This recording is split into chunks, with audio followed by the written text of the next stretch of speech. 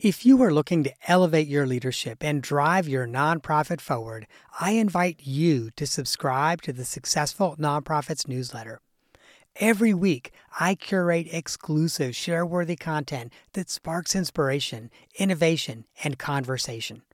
From the latest trends to timeless advice, the weekly email newsletter is your all-access pass to a treasure trove of resources. But receiving the newsletter is not just about staying informed. It's also about getting our best content first. Subscribers get first access to our newest downloadable templates designed to propel your leadership and amplify your impact. And that's not all, my friend. We are constantly working on new ways to support you and your mission.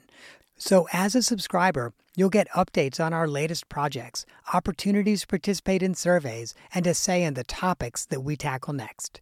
You will essentially get me as a consultant, coach, and confidant in your inbox, ready to help you navigate the challenges of nonprofit leadership. So if you're an executive director, board chair, or a nonprofit leader who believes in making a difference, join me as a newsletter subscriber. Visit successfulnonprofits.com/newsletter to sign up today. And now, friend, let me take you to the episode you've downloaded.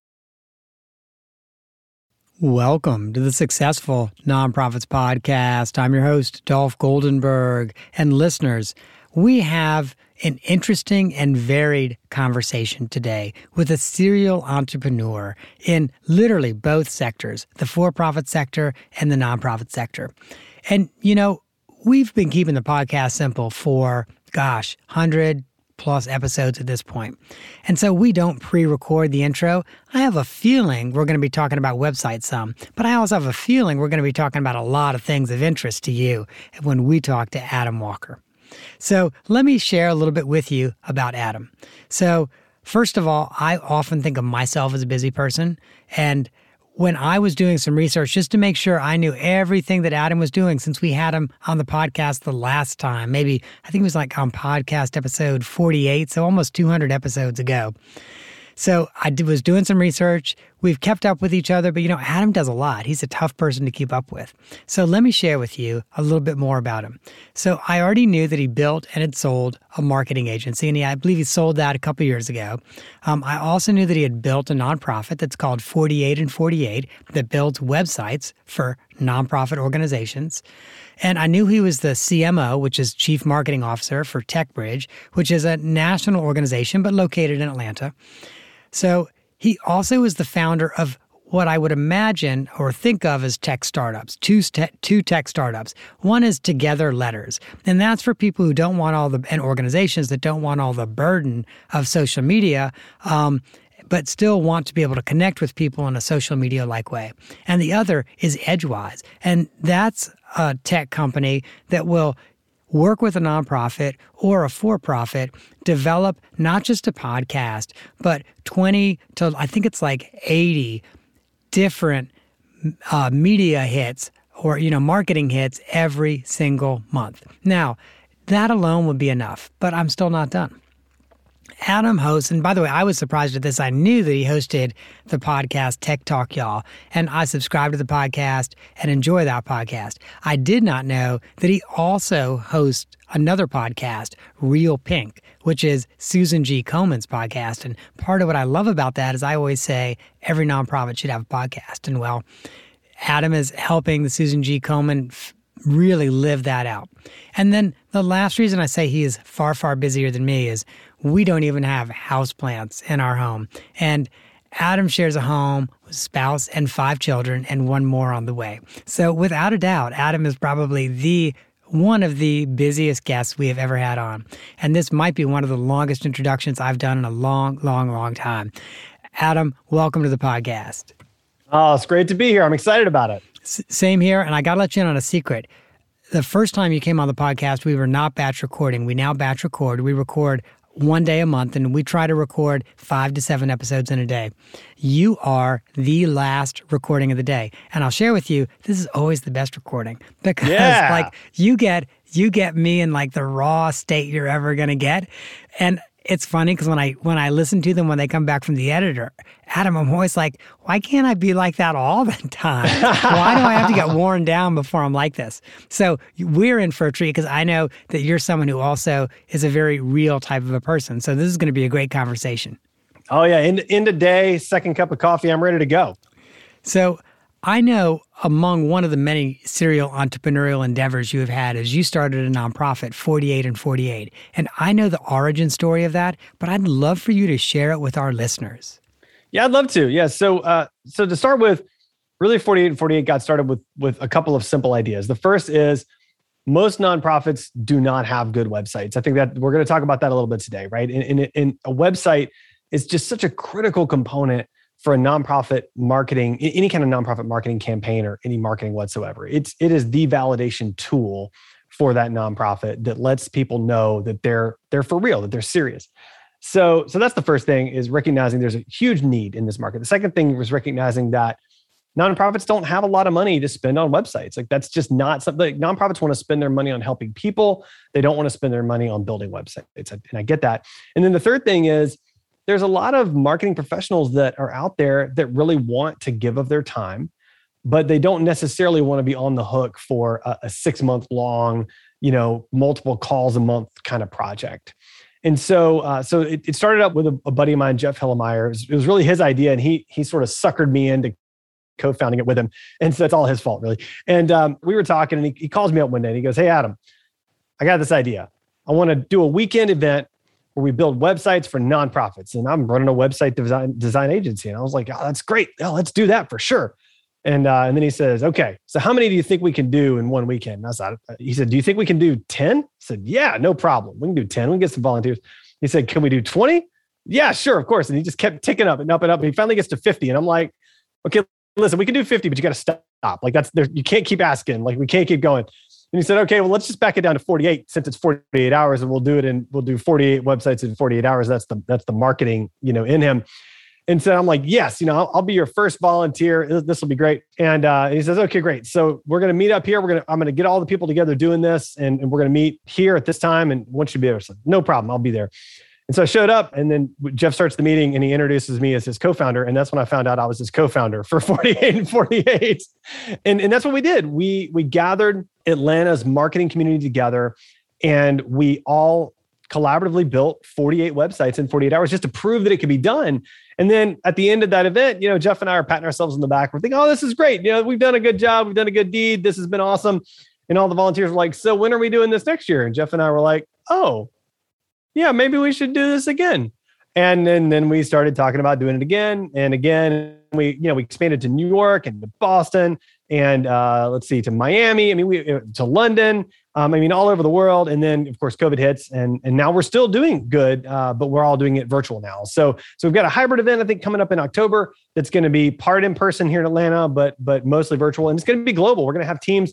I think the last global event was online, and I think we had teams from 20 different time zones at that event. So it's going to be great. We're going to build a whole lot of nonprofit websites for nonprofits. So if you're a nonprofit that needs a website, I don't know if you'll be able to get in on the next event, but you could still go ahead and sign up, go through the coursework, and then get in on a future event and get a free website. So I got a couple quick questions. Are you all still building 48 websites in 48 hours, or are you doing more than that now?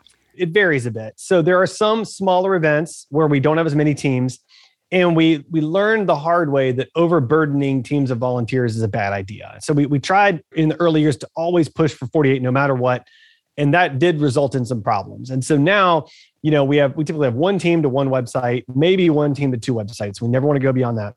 And that was the decision of our new executive director, by the way, Seema Parekh. Seema's amazing, wonderful person, great leader. She's brought so many people to the table, and really she leads the whole thing. I'm like a minor volunteer at this point. And so, but that was a great decision. But then at the global event, I think the last number I've heard is we're going to have over 350 volunteers already signed up for the global event that's coming in October. So I expect we'll be north of 500 volunteers by the time it rolls around. So very likely we'll do many more than 48 websites at that event. So yes, we do more sometimes, and sometimes we do a little bit less. And I almost never do the URL promo early, but we're still going to do the URL promo because you said, hey, if an organization wants to apply, it should. What's the URL on that? Yeah, so it's 48in48.org. So that's 48in48.org. And you can just look for the nonprofit application right there on the site. That's awesome. And we're going to link to that in the show notes as well. So got a really important question for you here. And I think this would be true whether 48 and 48 is doing it or whether a nonprofit is using a consultant or a firm to build a new website for them. Let's say it's a nonprofit and they've got their website, like literally the last time they've done a major overhaul, rework of their website was so long ago that it's in something archaic like Joomla. Right. So run. That's my first advice. But my question is not for the consultant should they run. My question is for the organization. Obviously, you've got a really outdated website. If it's in something like that, it's probably 20, maybe 25 years old. At least originally it was, and it's really hard to update, and very few people can update it. What are your recommendations for them as they start to think about? Okay, we need to scrap this website and build something brand new. This is not salvageable. Yeah, I mean, so as far as easy to implement, or I should say easy to manage systems out there, I still think WordPress is still at the top of the heap. I mean, it is as long as it's been there, it's surprising. And there are new technologies that are coming out that are going to, I think, eventually start to marginalize it at least a little bit. But ultimately, if you're talking about a website where you need to manage the content yourself, so you're not paying somebody else to manage the site, and you need to be able to add features, for example, that aren't very expensive. So like, let's say you need to add a calendar, like there's a great free plugin for that on WordPress. Whereas with other platforms, there may not be a calendar plugin at all, or you may have to pay more money for it. And so I do find that WordPress is still, it's still the king as far as that goes. It's at the top of the heap, and it'll allow you to really manage it well. And what else should organizations be thinking about? Like when I think back on those websites from the late 90s and early noughts, like, gosh, those were often really complicated websites with, like drop-down menus that had 12 choices in each one. I know you can picture this, by the way. Oh, yeah. Yeah, so here's what I would say. There's always a temptation in marketing to make things overly complicated and to use insider language. And you've got to fight against all of it. It has to be remarkably simple. And by remarkably simple, I mean, like you should be able to put a middle schooler in front of this website and they should be able to navigate to exactly the page with the information that you asked them to navigate to. And they should be able to read the content on that page and fully understand what's there. And that's the part that I think most nonprofits miss is they try to overcomplicate their language. They try to over impress their users in a sense. And I don't think they do it intentionally. It just gets over engineered. And so like a great example is, you mentioned I'm CMO at TechBridge, and TechBridge is an amazing nonprofit that serves other nonprofits' technology needs. And when I came in, like one of the things I looked at was the website. And honestly, at the website that I inherited, I could not understand fundamentally what TechBridge did. Like I couldn't look anywhere on the website and really get a grasp and wrap my head around what we do as an organization. And so one of the first things I did is like, we've got to rebuild this and dramatically simplify every single page. And if you look on our website now, it's dramatically simplified. And you can go to a What We Do page and it's this nice overview, graphic kind of overview of everything we do. And it breaks it down very clearly. And so I think that's the thing is you've got to make sure that all of your messaging is so clear that a middle schooler can understand it. And that's always step number one. So I guess we're going to then start to think about the middle school test. I mean, it's not a bad way to think about it, right? Like most people read in most marketing, most books are really written at like an 8th grade level. And so if that's true, we're conditioned to read at an 8th grade level. I mean, that's just how we are. That's how we're wired because we're not reading at these college levels that we once read at anymore. And if that's true, and we love to scan, and you can't scan complex academic stuff. You can scan 8th grade level stuff.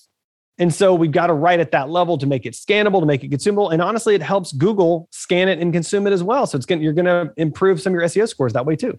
All right. So I know most of our listeners know what SEO is, but can we talk about SEO for a quick second? Yeah, sure. Absolutely. So search engine optimization. What do you want to know? Or what do you want to talk about? Well, so I could see a nonprofit saying, all right, I could see why Amazon wants SEO. I could see even why successful nonprofits want SEO. Why does my nonprofit want SEO?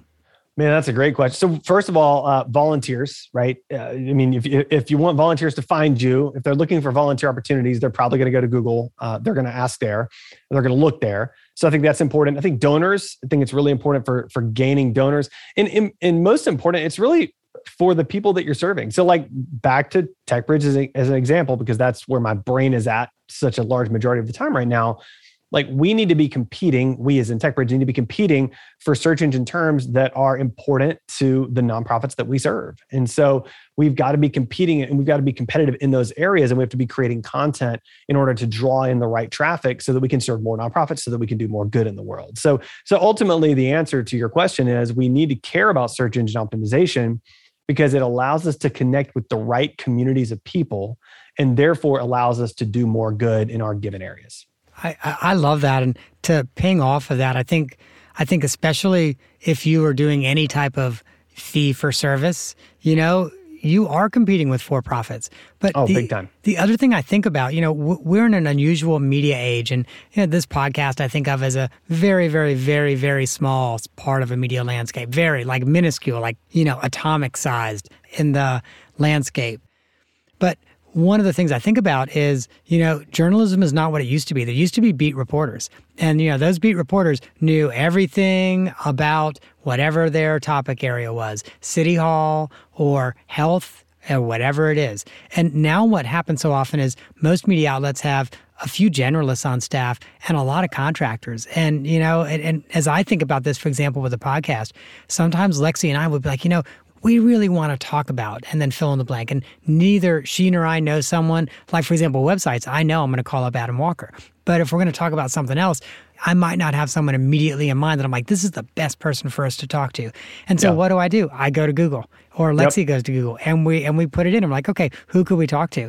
And so if we're not thinking about search engine optimization, then we also are, the media can't find out about us because we're going to be on page 4 and they're not making it to page 4. Yep. That's right. Yeah, it's really, really important. And just thinking about how we're creating content and how that plays into SEO, but then also how that plays into social and every other marketing channel is really important. But again, it all comes back to the website as the hub of all of those things. It's the foundation for all of your other marketing efforts. One of the other foundations of marketing efforts, and I know you're doing this some with Edgewise, not really some, you're doing this a lot with Edgewise. But I think one of the other foundations of marketing efforts is to figure out how to create content, but also how to repurpose that content in all sorts of different ways. And obviously, I'm going to do a great promo toward the end about Edgewise, but share with us like the importance of repurposing and some ways that real nonprofits do that.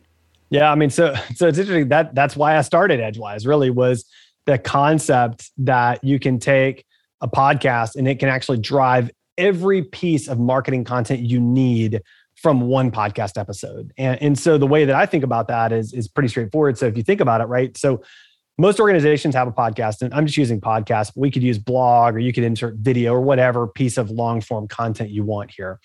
But an organization will have a podcast, and typically they'll release it and people will listen to it and then it goes away. Like that's the whole thing. But what if instead you transcribe it? So you put that transcript on your website. So you're going to get some SEO juice. That's the industry term. I kid you not. It's a stupid term, but nonetheless, that's the term. You can get some SEO juice out of it. But then you could also take that transcript, turn it into a blog post pretty quickly and pretty easily. So then you're getting even more written content out of it for SEO. Then because there's so many varied topics and questions inside of a podcast, you can take that one, say 30-minute episode or even 20-minute episode, turn into easily 5 social posts. So think about like audio clips, think about short video clips, audiograms, or even pull quotes, graphics with pull quotes, graphics with my pretty face on them. Like all of those things, you can, so easily 5 social posts. Then if you're on YouTube and you want to start to hack that search engine, and by the way, YouTube is the second largest search engine. So if you want to rank in another search engine other than Google, YouTube is probably the best place to start. If you want to go to Bing, that's a waste of time. And so you can go to YouTube and you can add in, like you can easily cut up and have 2 to 5 videos out of just this conversation you and I are having, right? So you can take one podcast recording and turn it into 15 pieces of marketing content that are then going to drive all of your marketing efforts for the next, week or 2 weeks or whatever it is. And then you record another piece and you do it all over again. And then the nice thing about it is then you've got all this material that's really not dated. Like it's evergreen. So you've got all these assets that you can actually reshare again and again and again. And I didn't even mention, but you can also, and I love this, and you may already do this, but you can record the podcast. Then you can add in like nice video intros and outros and lower thirds and make it look all fancy. And then you can restream it as a live stream and get the juice from all of the social platforms that love live streaming right now, and they'll promote you. So, I mean, it's just so much content you can create from one thing. It's great. So first of all, Adam, I don't do that primarily because I'm not that hip and my bandwidth is somewhat narrow. But a couple of thoughts that immediately came to mind. The one thing I'm going to push back on, you said, lots of organizations have a blog or a podcast. And I have to share with you, in fact, this happened today. I needed to go to an organization's website, nonprofit organization's website for something, and I was trying to find somebody's name, and I was like, well, maybe it's in their blog. So I clicked on blog, and really I was trying to find their current executive director's name. I did not see it on LinkedIn, and I forgot who it was, and so I'm like, let me go to their blog, see if it's in their blog. Their most recent blog post was 2019. Yeah, it's pain. You just got to take down the blog at that point. Like, just be done with it. If you're not going to be active, don't exist at all. It's all or nothing with that stuff. And I agree with you in part because I look at that and I'm like, okay.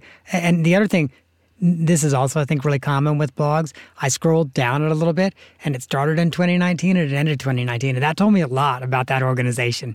Someone had a good idea. They did it for 3, 4, 5 months.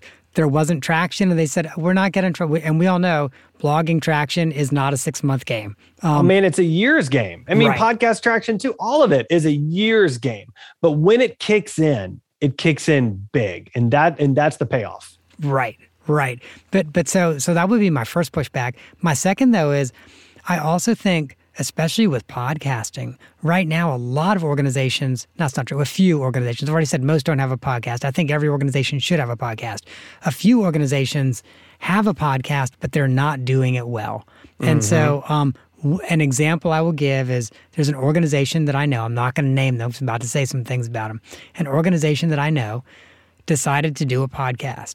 Okay. And so they were allowing people, and by the way, I made these mistakes as an early podcaster too. So and part of that is because I'm stubborn and stupid because I read that I should not have done this and I did it anyway. I'm like, oh, what do all those other experienced podcasters know? Me, I've never done a podcast. I must know something. So I'm stubborn and stupid. That's essentially what my mom would have said to me. But so I made these mistakes for that reason. But so they would allow people to call in on a cell phone to do their interviews. But then the other thing is they posted their podcast to a hosting service like a Libsyn or a SoundCloud, but they weren't paying the money necessary for it to be distributed on an RSS feed. So then what they would do, Adam, I'm not making this up. So then what they would do is they would send out a link, like go to Libsyn or go to SoundCloud and listen to this. And I actually had a conversation with them and I was like, it's $20 a month. If you're putting all of this other energy, staff time, everything else into this, I was like, I'm not, and the interesting thing is it's an organization, I would probably listen to their podcast. Right. But I'm not going to SoundCloud or Libsyn every week. If it's on my streamer, I'm going to do it. If it's not, forget it. Well, or use Anchor.fm. It's free. And honestly, it's great. I use it for Tech Talk Y'all. We moved over to it years ago. It's been fantastic. So, I mean, Anchor.fm is just, I don't get any kickbacks from that, by the way. But I mean, but it's great. I really like it. So there you go. So Adam, now I feel bad because I've been wasting $20 a month all these years. I actually I'm not familiar with Anchor.fm. So they just recently got purchased by Spotify. So actually, in fact, interestingly, they just released a feature where you can play full-length Spotify songs in your podcast through Anchor.fm. Now, the caveat is it only plays for listeners that are listening in Spotify because that's where they have the rights. But I think at the end of Tech Talk Y'all, now I'm going to actually start adding a Spotify song at the end just because I can. And then my Spotify listeners can appreciate that and everybody else just won't know the difference. So you just said something to me, and I'm sorry, listeners. I'm kind of going down a nerd, and I'm not calling you a nerd, Adam. I'm calling myself a nerd. It's okay. I'm a nerd. It's cool. Yeah. I'm kind of going down a nerd podcast rabbit hole. You just said something to me, which means that tells me I will never ever move my podcast over to Anchor.fm, and that's that they've been acquired by Spotify, and I subscribe to Spotify. And listeners, you can hear this podcast on Spotify, but they're doing some things around podcasting that frankly make me a little queasy. So I'm like, I'm out. If Spotify's fingers are on that button, I'm out. I just figure I'll get more features out of it. So I'm all about some good features. So yeah. You probably will. And can I tell you something? In 5 more years, Adam, I'm going to go, I was stubborn and stupid. I should have just embraced the Spotify train. I was stubborn and stupid. There you go. I love it. So sorry, that was a long tangent off of, okay, let's repurpose stuff. So I agree with you 100%. It is always such a good idea to like get a transcript or take your blog post and splice it into some other ways. But I know we talked some about the podcast and how you can do that, your blog post, because that often feels a lot more static to people. You know, like you can't do audio clips, you can't do video clips. So what do you suggest on the blog post to repurpose that? Oh man. So most blog posts, if they're long enough, right? So if it's like a 200-word blog post, there's only so much repurposing you can do. But any blog post that's long enough and has enough ideas in it, I mean, you can pull all kinds of graphics out of it, all kinds of pull quotes. So I would think about it in terms of this. I'd read through the blog post and actually just trained a nonprofit on this, trained their entire marketing department on how to do this specifically, and actually pulled, I think, 4 or 5 blog posts from their website and just walked them through sort of my process and strategy for doing it. And essentially, it's pretty simple. It's read through the blog post with a fresh set of eyes, right? Any quote that stands out, that could stand on its own, that's in any way interesting, write that down or highlight that or whatever. That can easily become a graphic if it's powerful enough. Then look at any lists you have in there. And most blog posts are going to have some kind of list, unordered list or a list. And those easily become graphics as well. You could also think about, doing like an audio version of it. It wouldn't take that much to read a blog post. So you could think of it that way as well. So I will tell you, the bonus breaks, which are much, much shorter solo episodes, and we do them periodically, those actually started with me just reading the blog posts. I'm now at the point where I can't read on the podcast anymore. People can tell I'm reading, so I do bullet points. But it's funny when you said that, I thought, oh yeah, that's how I started the bonus breaks. Yeah, exactly. I mean, even if you're just summarizing a podcast, like that's fine. Like read the podcast first, write down your keynotes, take 3 minutes. I mean, I used to do that. Actually, I had my own little podcast and I just haven't had time to deal with it, but I'd write a blog post and then I use that to sort of frame my thinking, right? To really, because when you write, you organize, your thinking gets very organized. So I would write the outline, I'd write the blog post. I would then record a podcast, rehashing the blog post, but not word for word, so that it sounded natural and authentic. And then I think I did a few other things. I did some video from that and some other things as well. So, I mean, that's a great way to just have a whole process to produce a whole bunch of stuff. And if I can just throw one more thing on there, I think I may have actually written a blog post about that. I don't think I've done a bonus break, but I might have. But I have written a blog post about this. So I'm going to throw one more thing on there. To me, the one huge lost opportunity in the nonprofit sector is no one is repurposing their executive director reports. So executive directors will take half a day to write a beautiful report to the board. Here's all the great things that are happening at the organization. That could be blog posts. That could be mini podcasts. Pieces of that could be turned into letters for major donors to say, hey, want to let you know what's going on this month at the organization. There are literally like a dozen ways that a marketing person or even the executive director themselves, if it's a small nonprofit, could repurpose that ED report and make a much bigger splash. Or impact report or end of the year report or whatever report. I mean, every nonprofit's creating some kind of report, and that can become an insane amount of marketing material if you're thoughtful about it. I mean, a month's work easily. So yeah, absolutely should be doing that. Yeah. Well, Adam, got to make sure that we leave some time for this off the map question because I got a good one for you. Okay, shoot. I know that at one point in your life, you were really into woodworking and you built an 8-foot long kitchen table. Now, admittedly, I'm somewhat intrigued by the 8-foot long kitchen table, but I'm much, much more intrigued by a kitchen that needs an 8-foot long kitchen table. Well, yeah. So the story behind that is actually relatively simple. So number one, as you mentioned earlier, I'm married. I've got 5 kids, and we're in the process of adopting a 6th child from China, but because of COVID-19, we're delayed. So we had moved into this house. And we had this like tiny kitchen, like round kitchen table with 4 chairs. Like that was what we had. And we had a pretty decent sized kitchen, eating area. And we realized like, this is stupid. We can't use this table here. This is ridiculous. And so my wife said, well, why don't you just build a table? And I was like, I'm always up for a challenge, right? Like you can't say that and I'm not going to do it. So now I'm going to do it. And I got a friend involved and we basically measured in there, and it was like, we could barely fit an 8-foot long table, like in this space, like you could get around it, but it was a little big for the space, but not too bad. But we needed it, right? I mean, we were going to sit, 7 of us there and plus friends or anything else. So I actually built the table and then I built a bench for one side so we could like stack in more people. So I actually made like extended family meals pretty nice, like Thanksgiving, because we could really pack them into that table. It was pretty great. So it worked out pretty well. And then of course we moved and it no longer worked anymore. So I had to find a new home for my 8-foot long kitchen table. But that's a whole other story. So I've got to ask, new home, like, is it an institution somewhere that like, and it's a serious question, like who took an 8-foot long table? Well, no.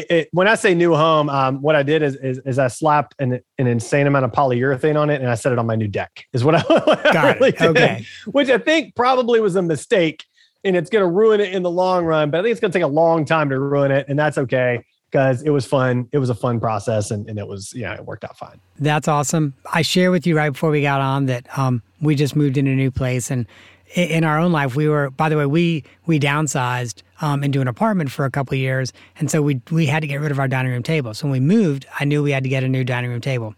And so I played with the idea of making one. And my husband was like, why don't we just think about buying one? It's like, no, I have these great ideas. Let me tell you all these. And eventually he was like, Dolph, let's just go buy one. And I'll share with you, we got a table that we really love and it's beautiful. And there are times that I think he's just a wiser human being than me. Like there was less like cussing and, mess this up in the garage. Yeah, well, I will tell you, it took substantially longer to create that kitchen table. And in the finishing part is the problem. The finishing takes forever. I thought I was never going to finish. So I think that was a good move. And I think in the future, I'll probably be buying my tables, but we'll see. Well, and part of it is I was looking at something that was probably way above my scalability. So like in 8th grade industrial arts table, I could absolutely build because I did 8th grade industrial arts. But I was looking at let me see if we can get a slab of a tree shipped down from Maine or the Pacific Northwest. And then I'm going to smooth it out and there you make go. a beautiful live edge tree. And that's when he was like, Dolph, no, this is just a really bad idea. And you just need to stop. It was wise to listen, I think. That was a good move. Yeah, it was. At the time, I was like, I love you and this is what I'm going to do. And I look back and I'm like, oh, it was so much better. I did not spend months building something that I regretted. Well, Adam, thank you so much for joining us. I want to make sure our listeners know how to reach out to you. There are 3 URLs, listeners, I want you to know about. The first is adamjwalker.com. And from there, I think you can actually get a link to Tech Talk Y'all as well if you want to listen to his podcast. Getawordin.com, which is Edgewise's URL. And so, that's actually getaword.in, just so you know. Yeah, I'm sorry. I'm so sorry. .in is the extension on that one. Getaword.in. I am so sorry. I did that wrong. So it is getaword.in. I apologize. And so that is the URL for Edgewise, which is one of Adam's companies. And, as we talked about, what they do is they help you put together a podcast and they repurpose the content from that podcast in lots of different ways. And then the last one is togetherletters.com. If you love the connection of Facebook or other social media, but you don't love maybe the public aspect of it, or perhaps you don't love, like the fact that your crazy Uncle Charlie or your crazy Aunt Jill always post weird things to your timeline, well, togetherletters.com can help you with that because it'll essentially allow you to set up your own little node on the web where you can invite people to connect. So, Adam, thank you again for coming on. Oh, thanks, Dolph. This is so much fun, man. I really appreciate what you're doing. And listeners, thanks so much for being with us today. I really enjoyed this conversation. I was smiling a lot. Adam was smiling a lot. And so I hope as you were listening to it, you were smiling and also going, oh yeah, I should think about asking my friend with a middle schooler to look at our website and then tell me what it is that we do. I know that was one of my big takeaways, and I may actually do that with not only my consulting practices website, but a couple other websites as well. Now, if you enjoyed this episode, there are two that I want you to download and listen to. The first is episode 102 with Jesse Lane. And that episode is about the top 3 nonprofit website fails.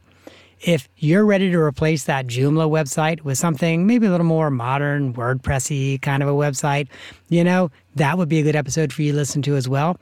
And the last one, we talked a good little bit about podcasting today, and episode 134 is Broadcast with Your Own Podcast with Matthew Passy. So make sure you check that one out as well. Listeners, I want to leave you with a couple quick asks. I think this episode is releasing middle to end of September 2021. And at this point, we're pretty much fully booked in terms of our client work for the rest of the year.